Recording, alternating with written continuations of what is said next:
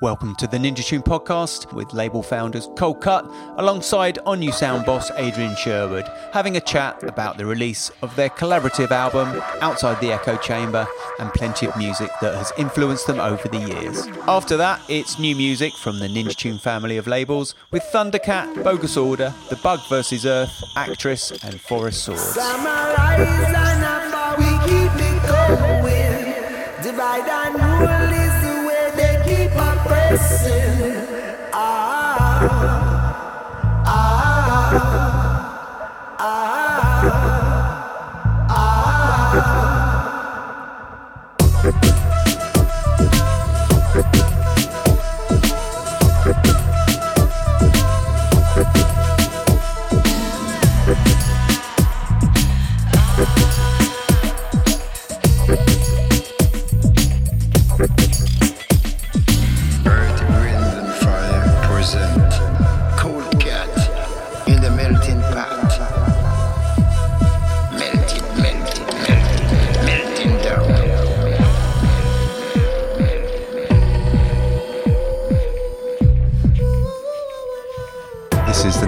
Podcast. I'm here, Matt Black, with my partner Jonathan Moore. We are Cold Cut, and with the dubmaster Adrian Sherwood, just to chat about music and history. I'm Adrian Sherwood, On You Sound Records, big fan of Ninja Tune and Cold Cut and all the work they've done with the music over these years. Divide and rule is the way they keep on pressing.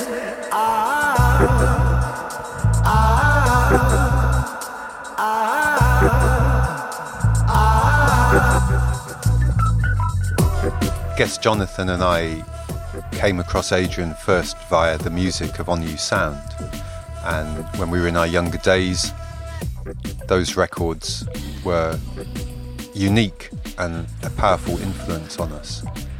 John, what do you think was the first On You Sound that you heard?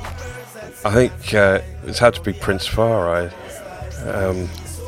That album, which I've got a white label of actually, which I bought in High Wycombe, which Adrian knows well. I lived in High Wycombe when I was at Art College there back in 1979, and the road that I lived on was actually the same road that a pub, quite a famous pub called the Nag's Head, was on.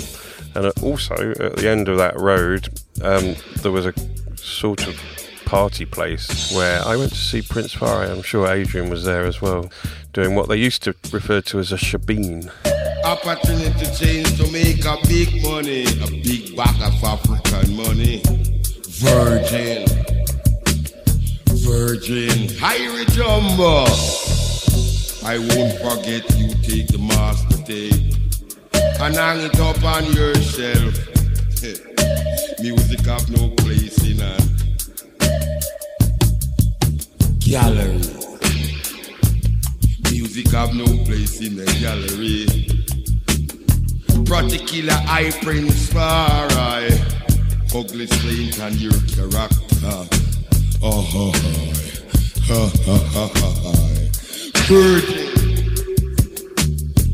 John and I actually went to the same college, which was High Wycombe Technical College, which is now kind of classified as a uni.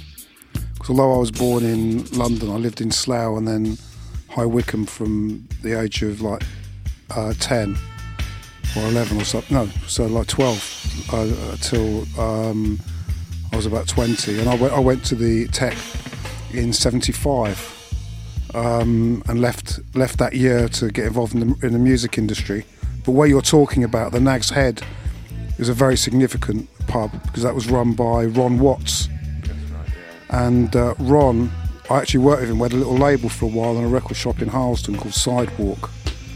And bless his heart, Ron passed recently, I understand, and he used to run Uxbridge and Tuesday night at the 100 Club.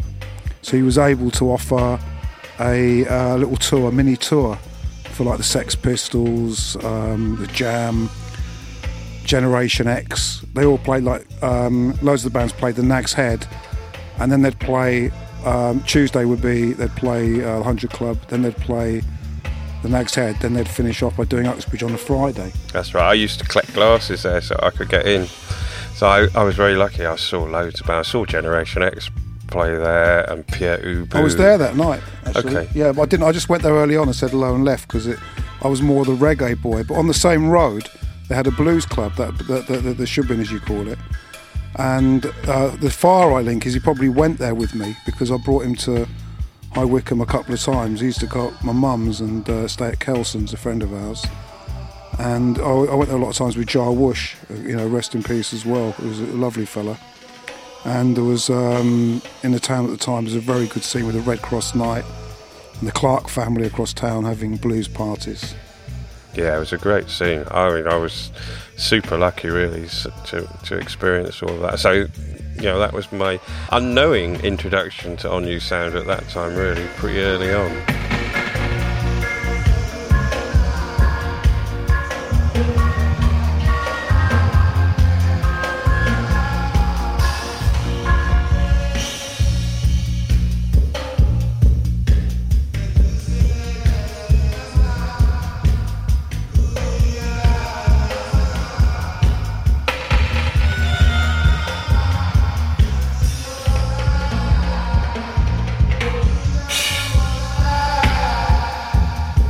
What do you think it was about reggae that spoke to you as a young man?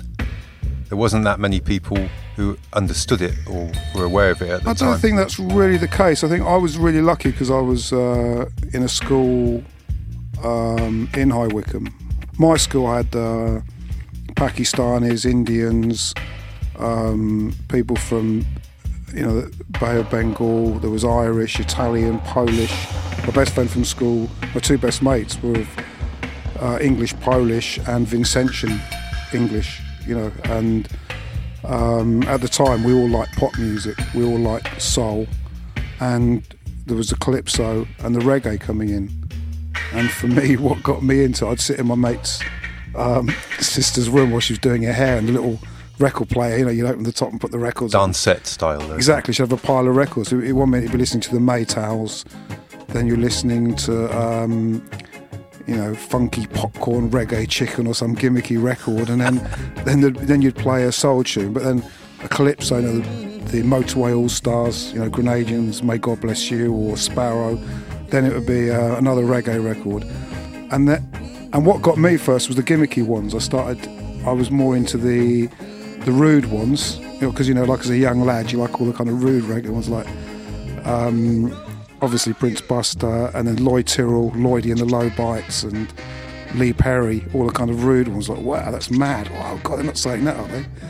And then it was the gimmicky ones, then the DJs, and after that I got into the songs.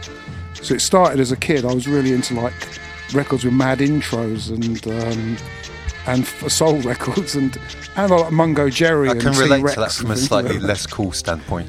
The record that got me into listening to reggae was Benny Hill, Ernie the Milkman. Yeah, I remember that. Well, I think a lot of us, it also was quite rude. Millie's My Boy Lollipop, wasn't it, as well? But that didn't stay, I've got to follow reggae because of Millie. That was the first exposure, I think, early 64 or whatever it was. But I think it was the continuity, how it grew and grew. It definitely got. I mean, one of the first places that I heard reggae was at the fair. So I used to have in Tame, which was about 13 miles from High Wycombe, where I was born, they'd have a big country fair, and the whole of the town was taken over with a proper fair. I used to have, like, stay in the round for 3 minutes and win £10 and see the bearded lady. Totally. Reggae used to play all the time. Skinhead reggae it was, because by that time you'd got to the faster. It wasn't ska. The tempos were still faster, and it was Liquidator and all those tunes. And but it's true also, isn't it, that even I experienced this at a little village in the country, that the fair, Banbury Fair was where the fair used to come, but they used to have great music, and they had some banging sound systems as well, which, that was news to me. I never heard music that loud, and there was something raw and, like you say, rude about it, which was very attractive. And then actually discos and the youth club had really crap music by comparison. Those guys were a bit more on the sort of cutting edge, in fact. Yeah, I think it's funny because the skinhead reggae was encouraged by the skinhead movement in England, which is kind of a bit misunderstood, because I think there was obviously an element of your Screwdriver skinheads, the kind of more racist, National Front, horrible element. And then you had the other side of it was a lot of skins were really into the reggae and moving with a lot of young black lads and stuff. So it's a bit more. World of Skinhead is a good film to watch because that kind of explained what it was like. And you had obviously the nastier element, but it was just kind of raw thing for people to. I wasn't a skinhead, by the way. I was just just lad. now. Yeah, just now. Yeah, it's all gone.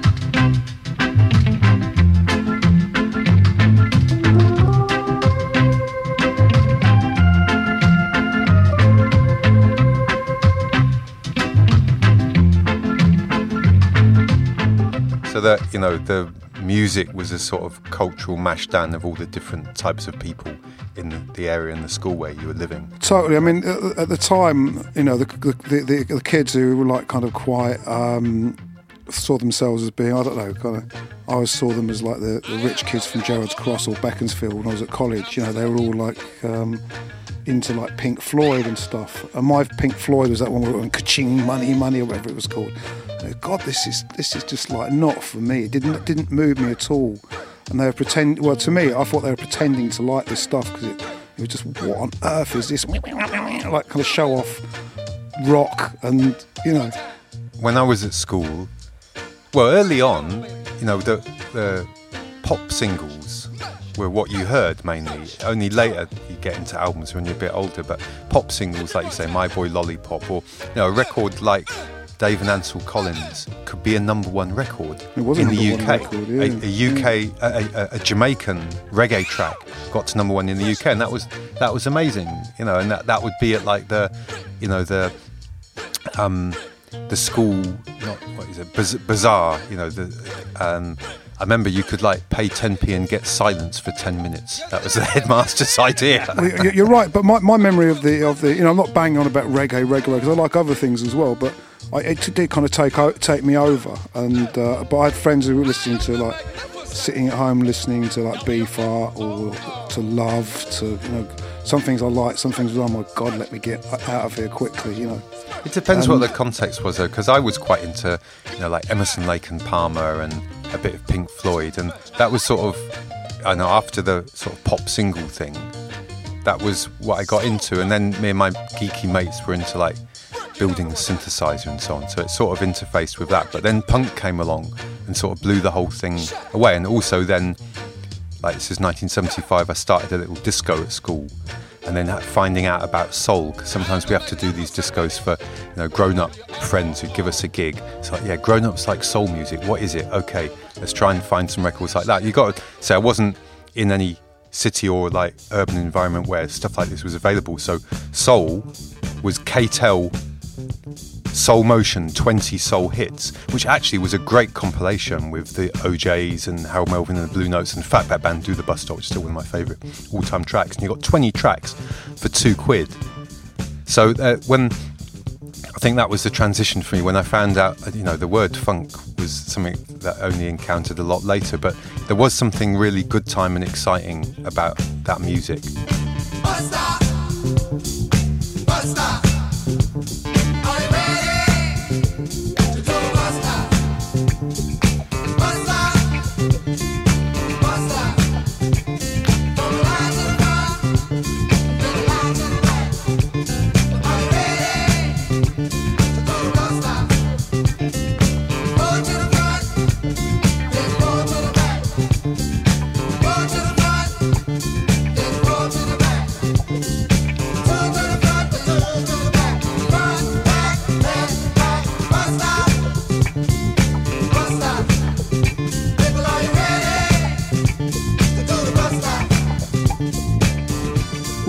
We were all probably on a similar path, because if you look at England, the beauty of it is, you've got the Northern Soul scene. We had that in Farnham, in Surrey. There, yeah. But I went to Wigan Casino and I met Russ Winstanley when I was 15, because I was working for Palmer in my summer holidays. because the link with Palmer was that Harry Palmer, who was like the kind of leading of the three brothers, like he's got a church business now in Jamaica, and but he lived in High Wycombe. Yeah, Harry, and they were really kind to me, and because of Joe Farquharson, who ran the Newlands Club, who's like my dad, he got me a little gig going on a train up around the country promoting. I actually went to Wigan Casino. I'm not talking about myself, I'm talking about the point of the fact all these mad scenes exist and still do in England. Yeah, there was lots of crossover as well, which people try and deny these days. But even, I remember when punk kind of rolled into town and how it was, just took over everything for a moment. But then it massively absorbed lots of different cultures. And, for me, going to Rough Trade to buy records, for example, was where I got into culture and 2/7's Clash and things like that, because you'd go in there to buy the latest independent punk release and there'd be some amazing dub record playing, and you'd just have to buy that as well.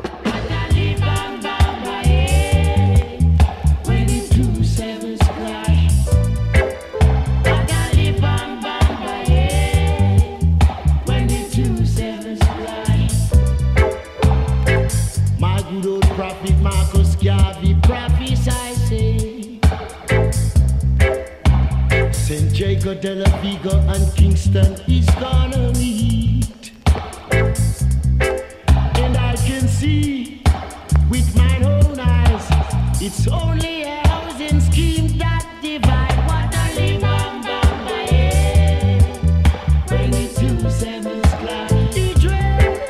What a live on my head when the 2/7's clash.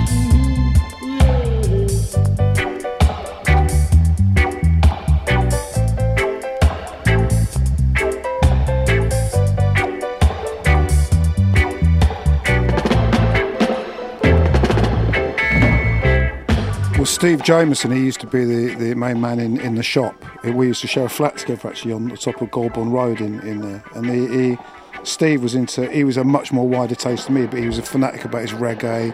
First time I was hearing The Fall and all that was Steve playing all those tunes in the shop. And it was brilliant, Rough Trade. Did you listen to John Peel? Of course, yeah. Yeah, because for me, Peel was the man who made it cool to be into a lot of different sorts of music, and there was lots of ism and schism even then. Certain people say, "Oh yeah, I like punk, everything else is crap," but he always rose over that and would play such a diversity of music. I think there's a lot more than one generation. Well, I think John Peel nationally and Steve Barker regionally, the two of the most important DJs, and the both very, very wide range of things they loved and played. But I've got to thank John Peel for getting me started. To be quite honest, 100%. Because the first record I ever made when I was 19 got released just after my 20th birthday. I was sat, honest to God, this Tuesday I was sat on Westbourne Grove, 10 o'clock at night, because it was one of the only late night supermarkets in those days. There was no late night shopping. This was March 77. I was sat there with, I was 20 years of age. I sat with Prince Farai in the car and turned the radio on. And the first thing he said, John Peel, said, "I've just heard the best dub album ever made in England." And he played 3 tracks, the first 3 tracks off the album back to back. Off your record? Yeah. And Prince Farai, he was laughing at me like this, like, yes, that's nice. And then after that... What an amazing statement to just bang that out there, 3 tracks. No one would ever do that now. No one would have the guts to do that. And after that, it kind of got some attention for me. And I had a bit of... and I thought, because prior to that, I'd been in the studio a few times and done a few things, but it certainly gave me the confidence to, go and run sessions and experiment, try and find my feet.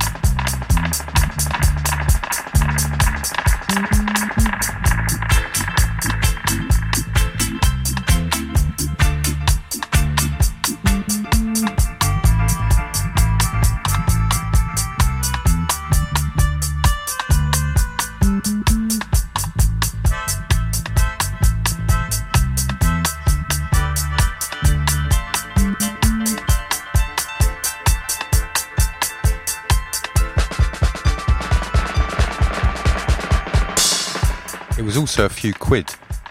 When you got played on Radio 1, you used to get like 40 quid a play or something. Well, I didn't even register them, so I didn't get a pence. But it didn't matter. It was like, I've been terrible with business over the years, but that was secondary. It was just like the fact that you're hearing what you've done on the radio. Amazing. 3 of them had been bigged up, and that was a defining moment for me. But Peel, it wouldn't be me. It's like the amount of people that man got going and careers he started, and that without him would never have got that national attention, is like total respect to John Peel. Yeah, it's sadly missed. There's no one of that kind of stature around now, and it is, we need people like that. Well, it's just, I think, in those days people bought records. They don't need to so much anymore. And also the power of, one show. It was like with the reggae music, what people don't realise again, is that when, in that same period, the only reggae show started that really mattered was on a Sunday, and it was Steve Bernard, and there was a show called Reggae Time on BBC Radio London. And I can remember it now. It used to start off, but he wasn't even Jamaican, so a lot of the Jamaicans resented him. But he started the show, and it would be, you're tuned to BBC Radio London, 94.3 VHF, 206, a medium wave. This is Reggae Time. This is how he spoke, right? And we all gathered round on a Sunday, and I think then they upped the show to an hour. But that was literally the only show. So that got such a lot of attention from the community who loved reggae. And then John Peel suddenly playing on a national level, he turned so many people onto it. It's unreal. And prior to that, it had literally been, you went to buy the stuff in High Wycombe, the compilations were 99p, and it was almost looked on as second-rate music. It was only when it started getting promoted and handled by bigger labels and packaged properly and given some respect. With the kind of punk new wave thing and the reggae thing, there was two connections really, the sort of outsiderness in one respect, and the fact that a lot of the reggae world and the punk new wave world were independents. Yeah, do-it-yourself worlds, definitely. That was something that I was really attracted to, and something, with those On You sound records, the do-it-yourselfness about them was really attractive. The graphics were great, they weren't like other records, I remember the fact that the release date, was it 10 years ahead? Yeah, that was just wicked. I always thought that was brilliant. It doesn't work now because people look at them and think they were made in 91 instead of 80. That's true. Yeah. That's true.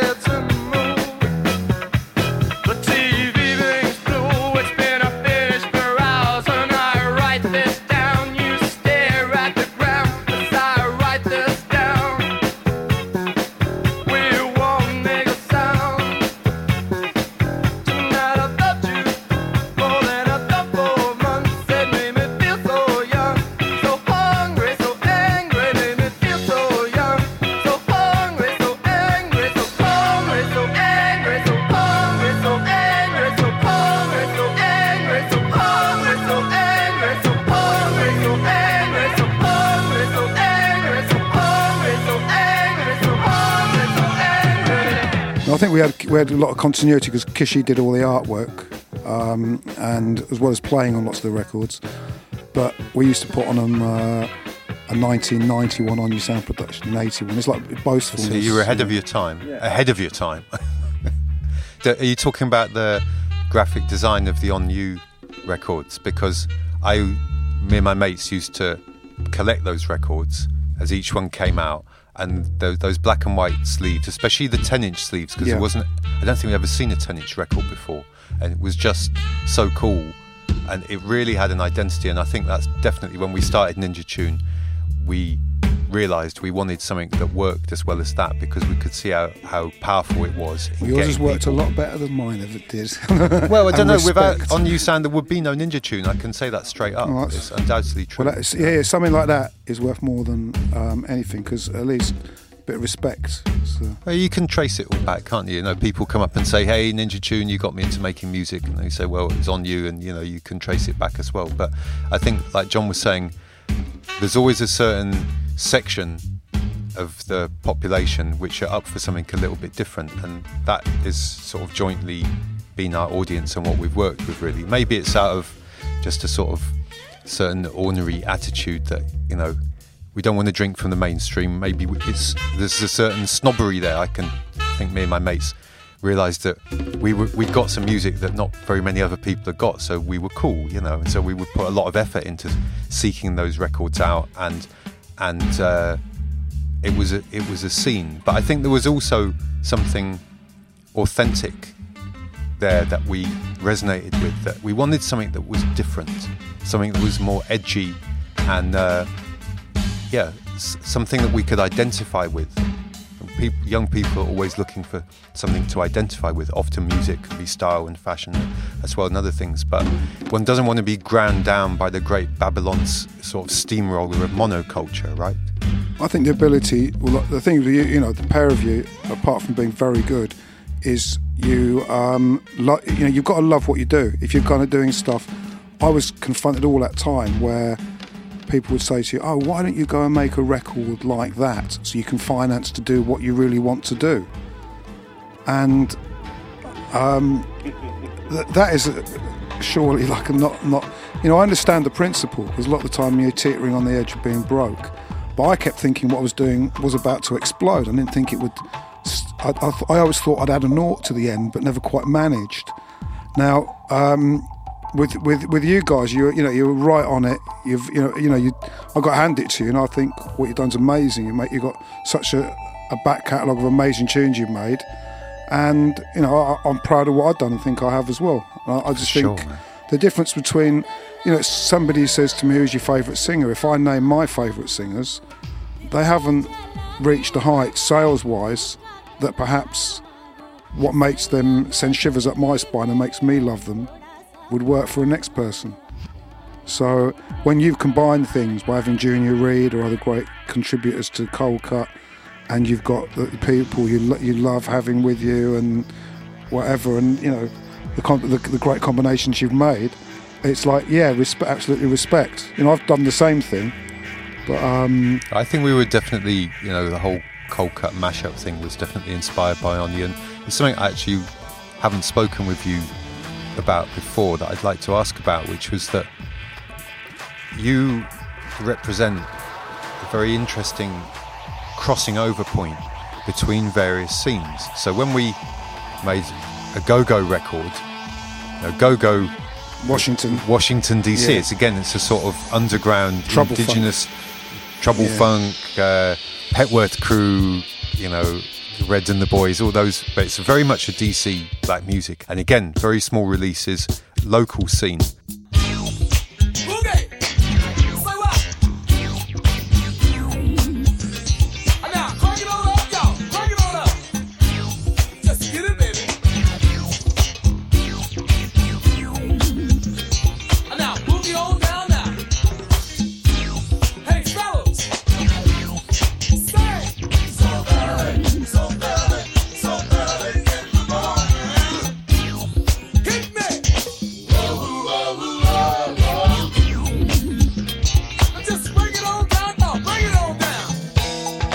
We liked the sound, didn't we, John? It was a really funky big sound. To put Junior Reid, a reggae vocalist, on that was something that, you know, it was a kind of on you combination, right? Bim Sherman or right. So how did it happen that you worked with all these amazing New York hip-hop musicians, the guys who were the Sugar Hill Gang, Keith LeBlanc, Skip McDonald, Doug Wimbish, these guys who played on a whole slew of seminal New York hip-hop records. And when we did that gig at the Jazz Cafe the other day, I had to drop that Malcolm X, Keith LeBlanc. I mean, what a tune. No sellout. No sellout.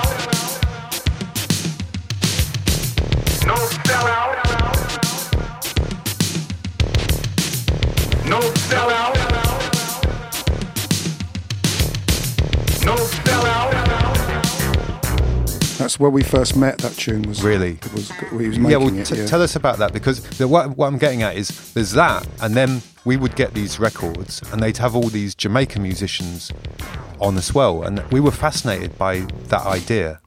Well, for me, it was just one progression after another, one link after another. I remember Bad Brains, the band Bad Brains. Yeah. Their first release was on a cassette on ROIR, Reach Out International Records, which was run by Neil, who's arrested his soul now. Neil Cooper. And Neil, interestingly, had worked for Haile Selassie as well, and he used to go on aeroplanes with him and all this like stuff. It was really interesting, which appealed to a lot of the Jamaicans. And anyway, Neil approached me to license. This is in the 80s. He like Cry Tough Dub Chapter 1. And I gave him a Dub Syndicate record I made in an evening called One Way System. It was a bit crap, but it's got a couple of good tunes on it. Anyway, the first tune I ever did with a drum machine, Steve Beresford programmed, and we did with a band called Akaboo, called Watch Yourself. I remember that. Yeah. Yeah.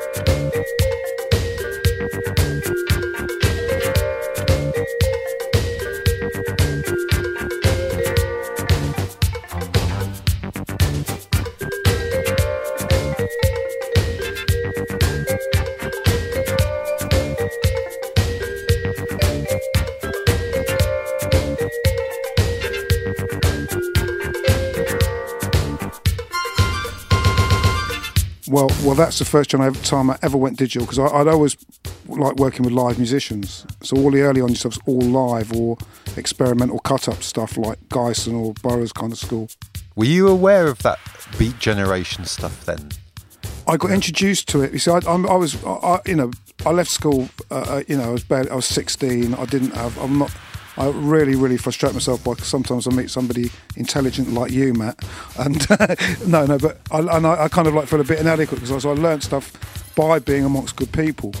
So I was first with Mark Stewart, who's my dear friend, who obviously influenced me a lot, and he introduced me to a lot of this stuff. And they've got friends like yourself or Steve Barker who turned me on to other things and whatever, and I've got old head friends who turned me on to, the people like Chris Joyce and the Mothmen and all that lot. They're all, and Bob Harding, who started the label from Mick Hucknall there, the Blood and Fire and all that. They were all into like Beefheart, and they were playing that. So I got to appreciate other things as I went along. I particularly asked you about that beatnik thing, so it is interesting because it's not necessarily something that would be in the mix of the other things that you mentioned. That came from Mark Stewart, and we were at the time, by 81, when we were doing, which I still think is one of our great albums, the 82, doing Learning to Cope with Cowardice and tape cut-ups and collages and all that. That was really, we had tapes of Burroughs that we were listening to, and Brian Geisen and everything else, and it was just logical because we were doing tape manipulation, I definitely pre-sampling. reach back to those as originators and fed into a lot to what we were doing as well. But we're all of us ignorant. There's so much out there to know. Not only any of us can only know a little bit of it. I remember I knew Burroughs was, and I'd read Naked Lunch and found it very funny. Actually, he's a very funny writer. He's not often given credit for that. But the sound experiments and the idea of cut up lyrics and stuff, I didn't really get it. Didn't really understand what cut up was. It was only later. I remember doing some interviews with Cold Cut when we started to get somewhere. People were interviewing us and they were saying, well, how do you relate this back to cut up? I was like, and then so I read up on it a bit and started to find out a little bit more. But it is interesting if you could trace it back. We were experimenting with that, and at the same time in New York, Keith had obviously been cutting up Malcolm X, And there were other people. There was Double D and Steinsky, who I met. Yeah. Oh wow, you met them, did you? I spent quite a bit of time with Steinsky. He was a really nice fella. Yeah, he's a good friend of ours as well. I mean, I'd say those records are the biggest influence. Well, you mentioned to him, like we went a couple of good nights, and he was a fan of Starship Africa, which was the second record I ever made when I was 20, and it's still it's actually being re-released this year, and we're going to do some gigs actually with the remaining members of Croatian Rebel.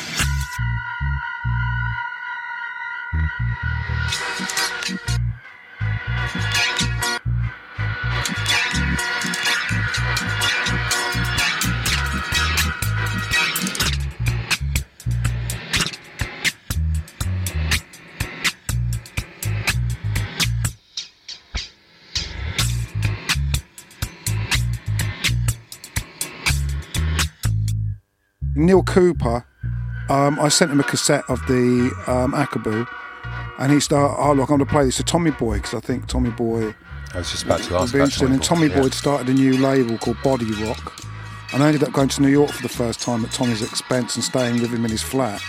Tom Silverman? Yeah, him and his then wife Robin. Well, I was there when all that period, 84, I think, the first one. And then, anyway, I went to New York, and Tommy took me in the studio, and he was overdubbing Keith on live drums. He had to make a tune with Edgar Winter. He's doing live drums. I thought, geez, that fella's hot. And Mark Stewart was particularly saying, I'll try and see these guys, they're amazing, they're amazing. He was mentioning Keith and Doug and everybody. And then Harry Up was going to me, oh, that's some new stuff, I love this. She loved the reggae. She was a complete reggae obsessive, but she was also massively going on about the scene coming out of New York at the time.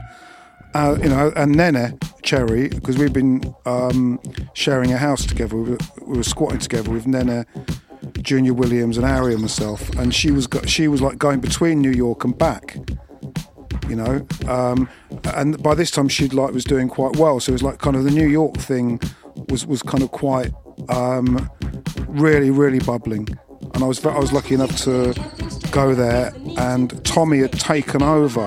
Ed Bauman had a company called 99 Records, which is a very good label, and he'd released War of Words for me, as well as lots of other kind of seminal,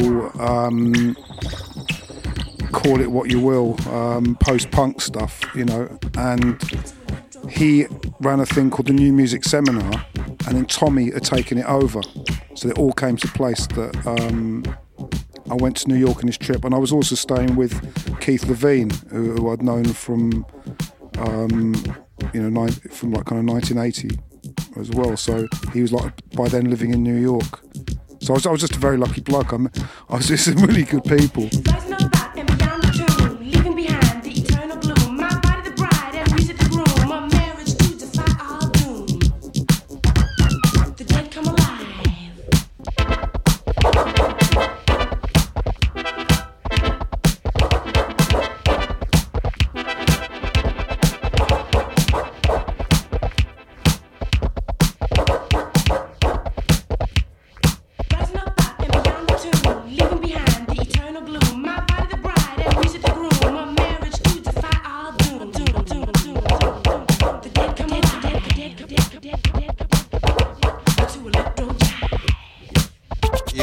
Place at the right time. It's fascinating hearing you mention like Nana Cherry and Keith Levine and so on.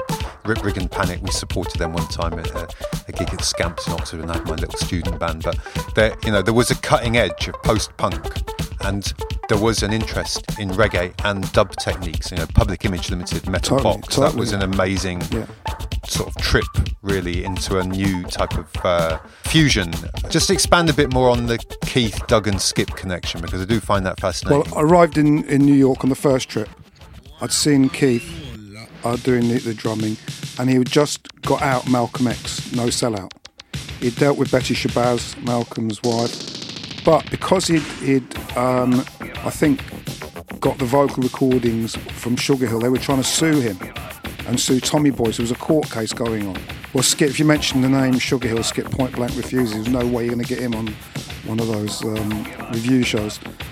But at the time this was going on, so there was a bit of tension because there was a court case going on. Keith was having to go to court. Tommy's lawyers were paying for it to make sure, whatever. And Keith and me, I said to Keith, look, I explained to him I've been running a label of my own since 17, and he couldn't believe it. I said, well, look, do you want to come to London and we'll do a little bit of work? So the first trip, Keith came on his own, but on the trip, the next trip I made, which was to the New Music Seminar, on the second trip when I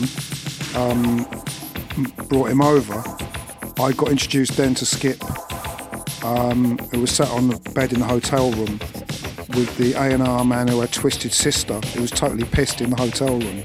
I thought, God, what's going on here? And Skip was like completely stoned on the bed. And then Dougie came in and we all hung out. And then there was like all this O.C. Rodriguez, PKO records out of Harlem and all these like characters, and Duke Booty, who wrote the message, Melly Mel and all that lot were all hovering at the seminar. So there's like a lot of I think KRS-One, all that kind of, those people all around. Do you remember that Mutant Disco record? That must have been around, because it was the first time I was in New York, was also around that period. I do, yeah. And the weird thing was, at the same seminar, I met Billy Bragg. And Billy Bragg, he was walking around the seminar and he had a guitar. And each time I meet him, I remind him of it. But he had this pole tied to his back and a speaker on his head and a guitar and a microphone. He was driving around and he was playing his guitar, and he was literally singing in the faces of record execs, abusing them.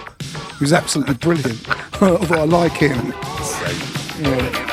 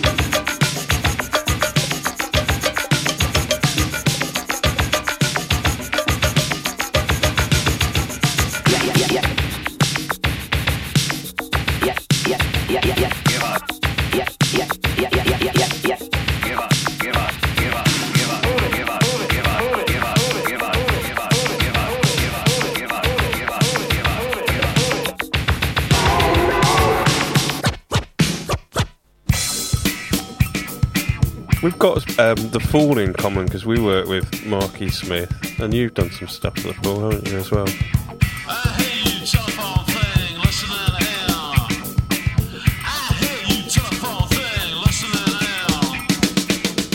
How did you find that, working with that wonderful fella? Well, it was great. I mean, the thing was, I tried to do something with the thing, and I learnt a lot from him. Likewise. Because he like with us, it's like loads of delay, reverbs, phasing, mad effects, mashing things up, distortions.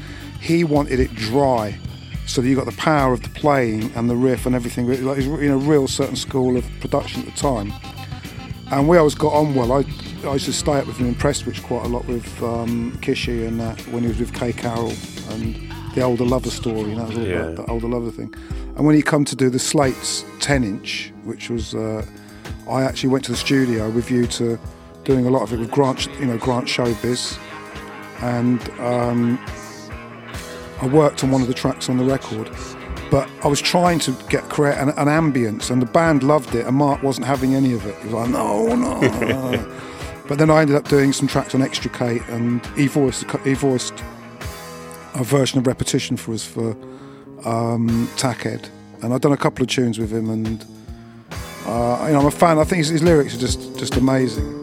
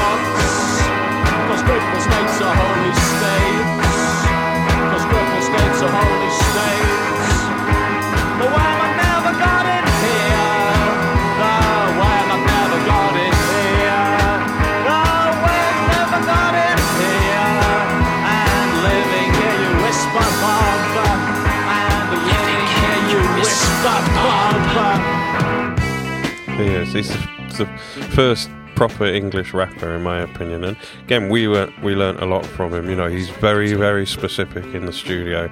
Very much like, you do this, you do it this way. We've got a wonderful letter from him, which I think he signs off, "Don't trust the SSL," which is a particular make of studio deck. Yeah, and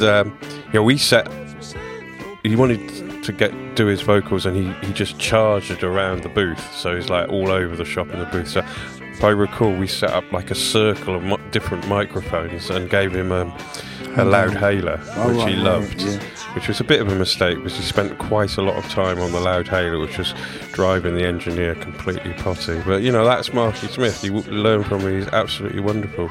Yeah, and I've got quite a few tales of him, but he's a proper original, and I think he still made the best record about the music industry in English. Deer Park is still my favourite industry statement. Do you know that song? Spare a thought for the sleeping promo debt. They haven't had an idea for 2 years. Deutschmarks keep those wankers on their feet. Have you been to the English Deer Park? It's where the old folk congregate in the dark. It's a great... Spare a thought for the sleeping promo debt.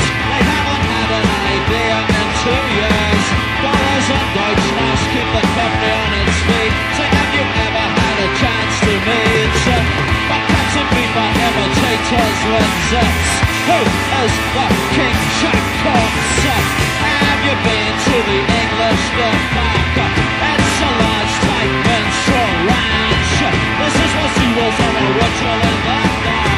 Have you been to the English Deer Park? John and I made this track called Stop This Crazy Thing, which was like a go-go backing track, but with a reggae vocal from Junior Reid on top, which was a pretty mad mixture. And like I say, the sort of thing that On You might have done. It's like, well, who can remix this? Who would really get it? Sherwood. Let's see if we can meet him. So we did. That was the first time we met. I remember coming up to your studio and having an initial rap review and digging in a little bit, because as we were just saying, it's nice getting to know you, because the more we hang out, we find that there's all these roots, if you like, tangled roots, which all sort of cross-link together, and it's fascinating. But you know, you did a wicked mix for us.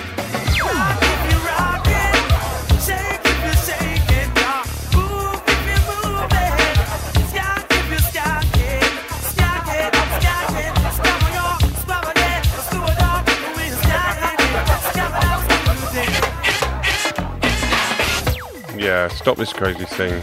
Quite difficult to find now, that remix. I've got 2 copies of it if you want one. Sadly though, we can't find the original vocal that Junior Reid recorded at the moment. It's not on the 24 track. Somehow it got wiped, so if you had a copy of that, I'd be really happy. So we had that mix, and we've crossed paths over the years, but it's last year we got together properly to work on a project, which is coming up shortly.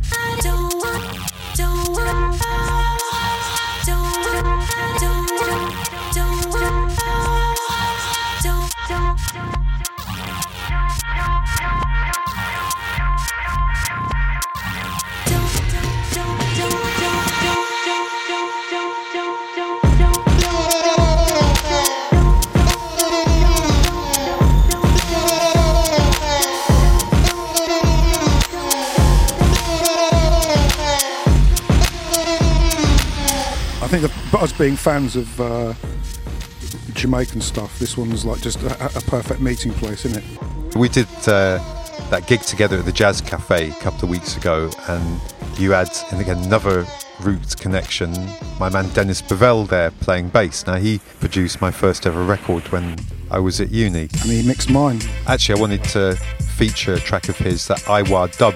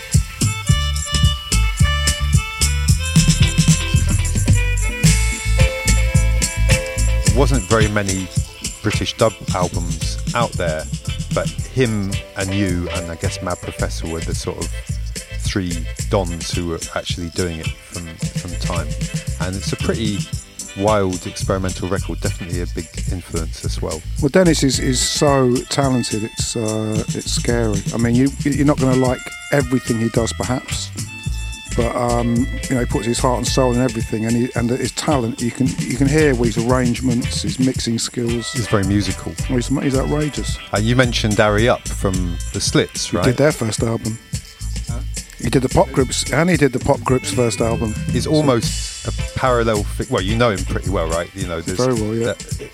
Dennis Bovell is a UK producer, particularly into dub, but in the late 70s, 80s, he produced some very interesting sort of post-punk records for groups like the Pop Group and the Slits. Orange Juice, to Fela Kuti. He worked with Marvin Gaye. Really? You don't know the Marvin Gaye story with Dennis Bovell? No. I can't really repeat it on here. But the master tape got lost. But it involves drugs and women and Dennis having to go back and forth from the studio where Marvin was going, I can't hear enough Marvin. And he had like 10 vocals, and Dennis had to, in those days there was no record. You've got to get Dennis Bovell to tell you the thing, because it's his story, aren't we? I didn't know you worked with Marvin Gaye. He worked with Marvin Gaye, did a record with him, and the master tape got nicked off the back seat of the car after Marvin had gone to Belgium. Lost forever. Hey mate, if you're that person with that tape, come on, you can stick it. It is Marvin there. On there, yes. Yes. Dennis Bovell should write a book. Again, that's an incredible sort of junction between punk, dub, new wave, experimentation, the independent attitude, and just a brilliant sort of UK mashup of stuff, basically. But yeah, so it was great to meet him again after many years at that gig that we did. I've been to a couple of gigs of yours now where you flashed some of the tracks which we've done together. They my pressure with, but we not give up. Tighten the grip, but we not squeeze up. Every day, Babylon bring another sunshine. Every day, them a bring another sunshine. Real warriors, say we not give up. Real warriors, won't give up. Every day, them a bring another sunshine. But we stand up in a diggity and strong. And the way it must have me broke now. And the revolution, it is a must now. So we not gonna stay down no more. Through them iron curtain, a big hole I go more. Them don't get everything and them still want more. Hungry belly nuzzle and wait tired door. In your heart find a place for the poor.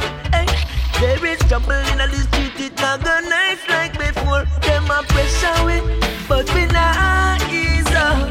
Tighten the grip, but we can't squeeze up. Every day, Babylon bring another sunshine. Every day them a bring another sunshine.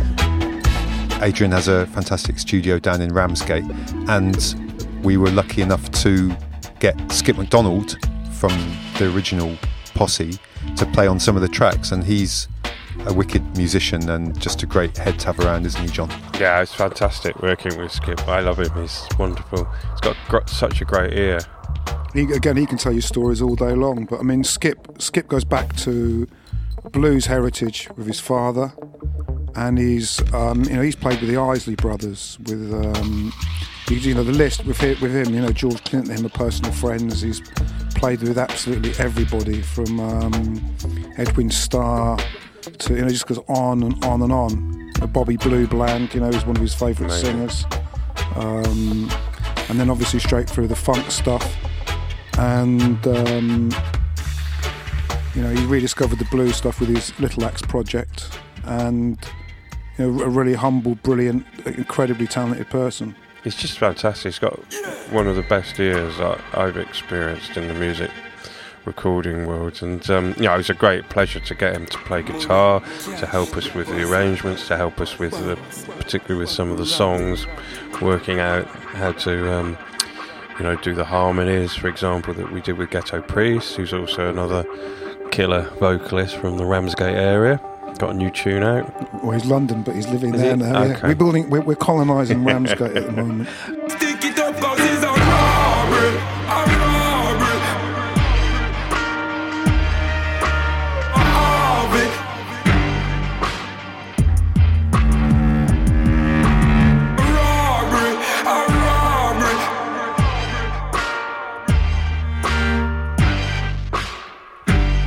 I saw me want money, some money want me, yeah.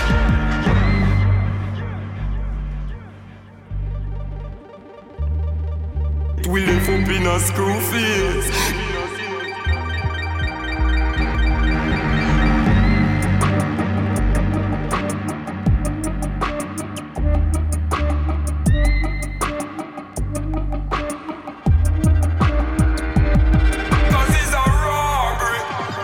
And we were, very fortunate to get Doug to come and play a bit of bass. He happened to be over from America, didn't he?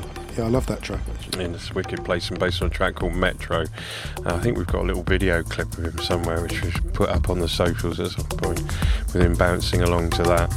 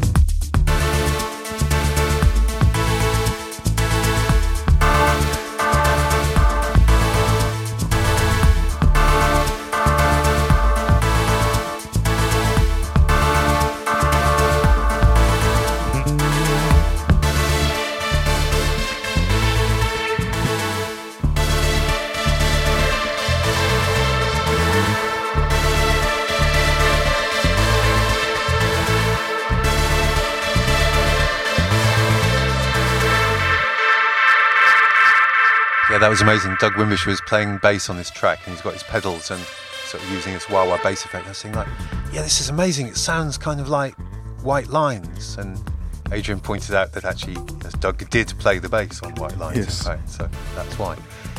But yeah, so you've got an amazing pool of musicians there. Got to give a plug to Ivan the Cello Man as well. Ivan Cello Man, what an amazing star he is.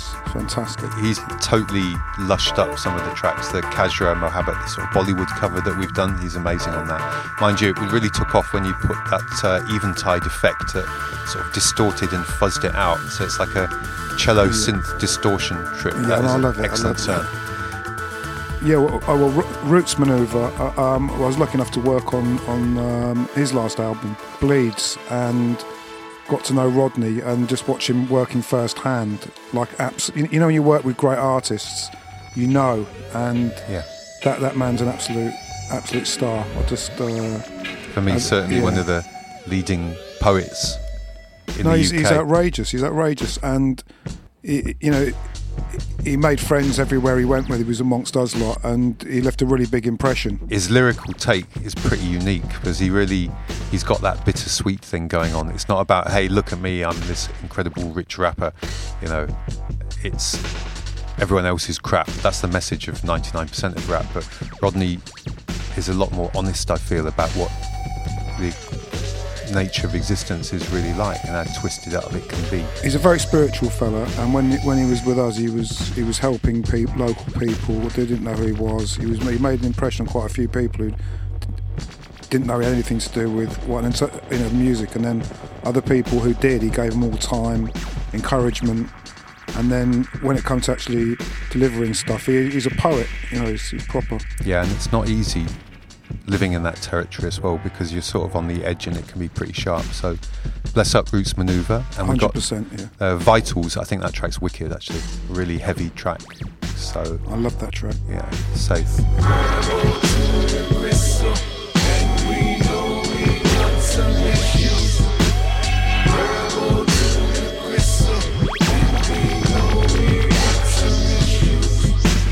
Solutions are so basic, but many men cannot face this. They try to erase this, they try to displace this with fossil fuel consumption that causes mass dysfunction. When Mother Earth and the universe is full of pure abundance, we look ahead with a head full of venom ball. Distraction at source, push the pedal call. Words sound on power to jump into the fore. Align it to that core, refine the hardcore. We are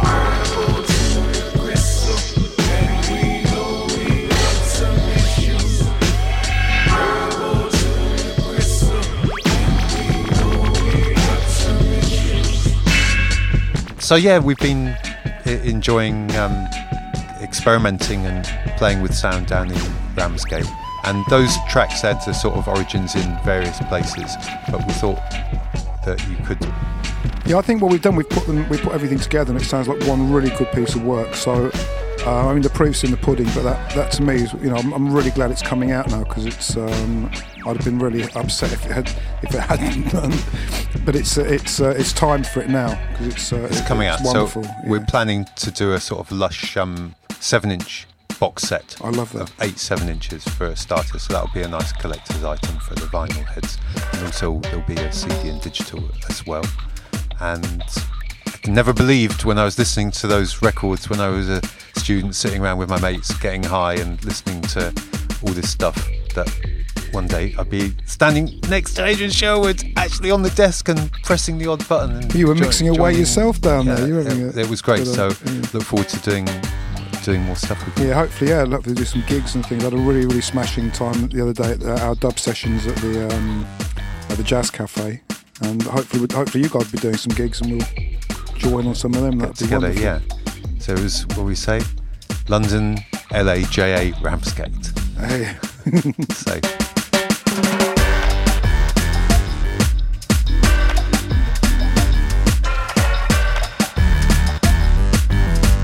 Our thanks to Coldcut and Adrian Sherwood for that.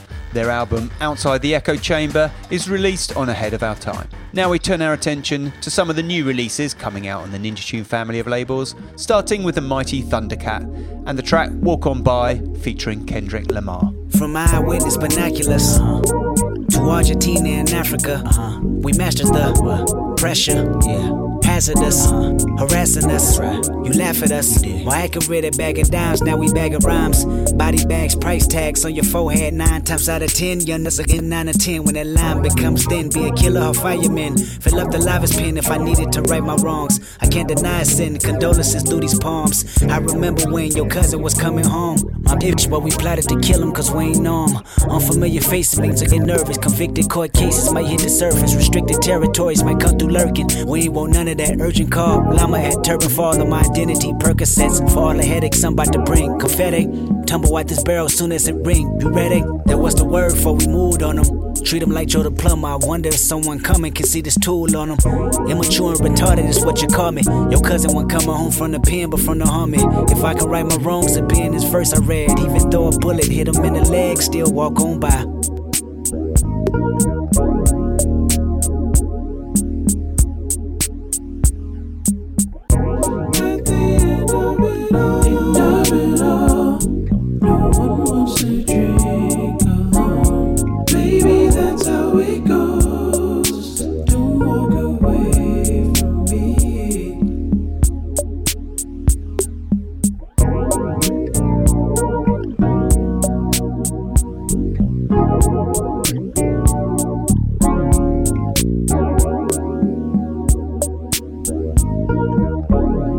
was Thundercat with Walk On By from the album Drunk, and that's out on Brainfeeder.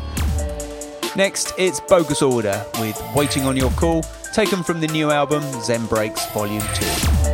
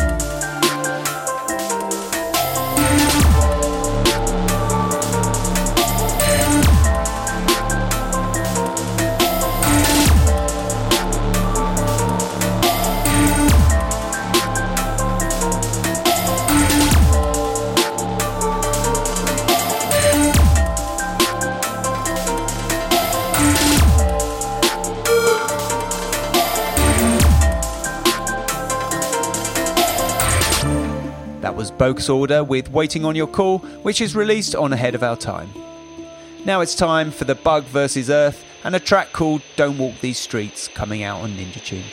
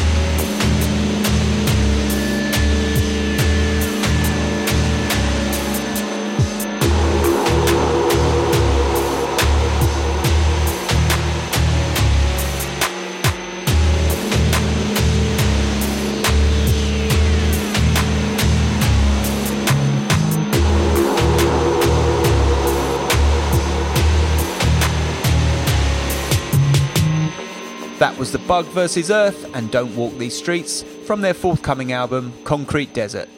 Up next, it's a track from Actress called Extreme, which is coming out on Ninja Tune.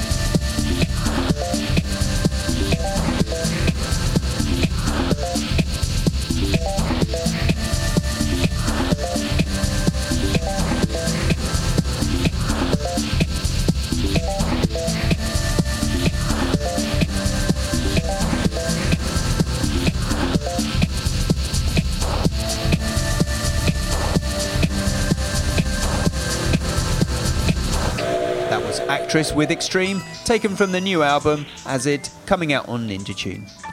Finally, it's a huge return from Forest Swords, with his first studio release since 2013's Engravings LP. This is The Highest Flood, which is out on Ninja Tune.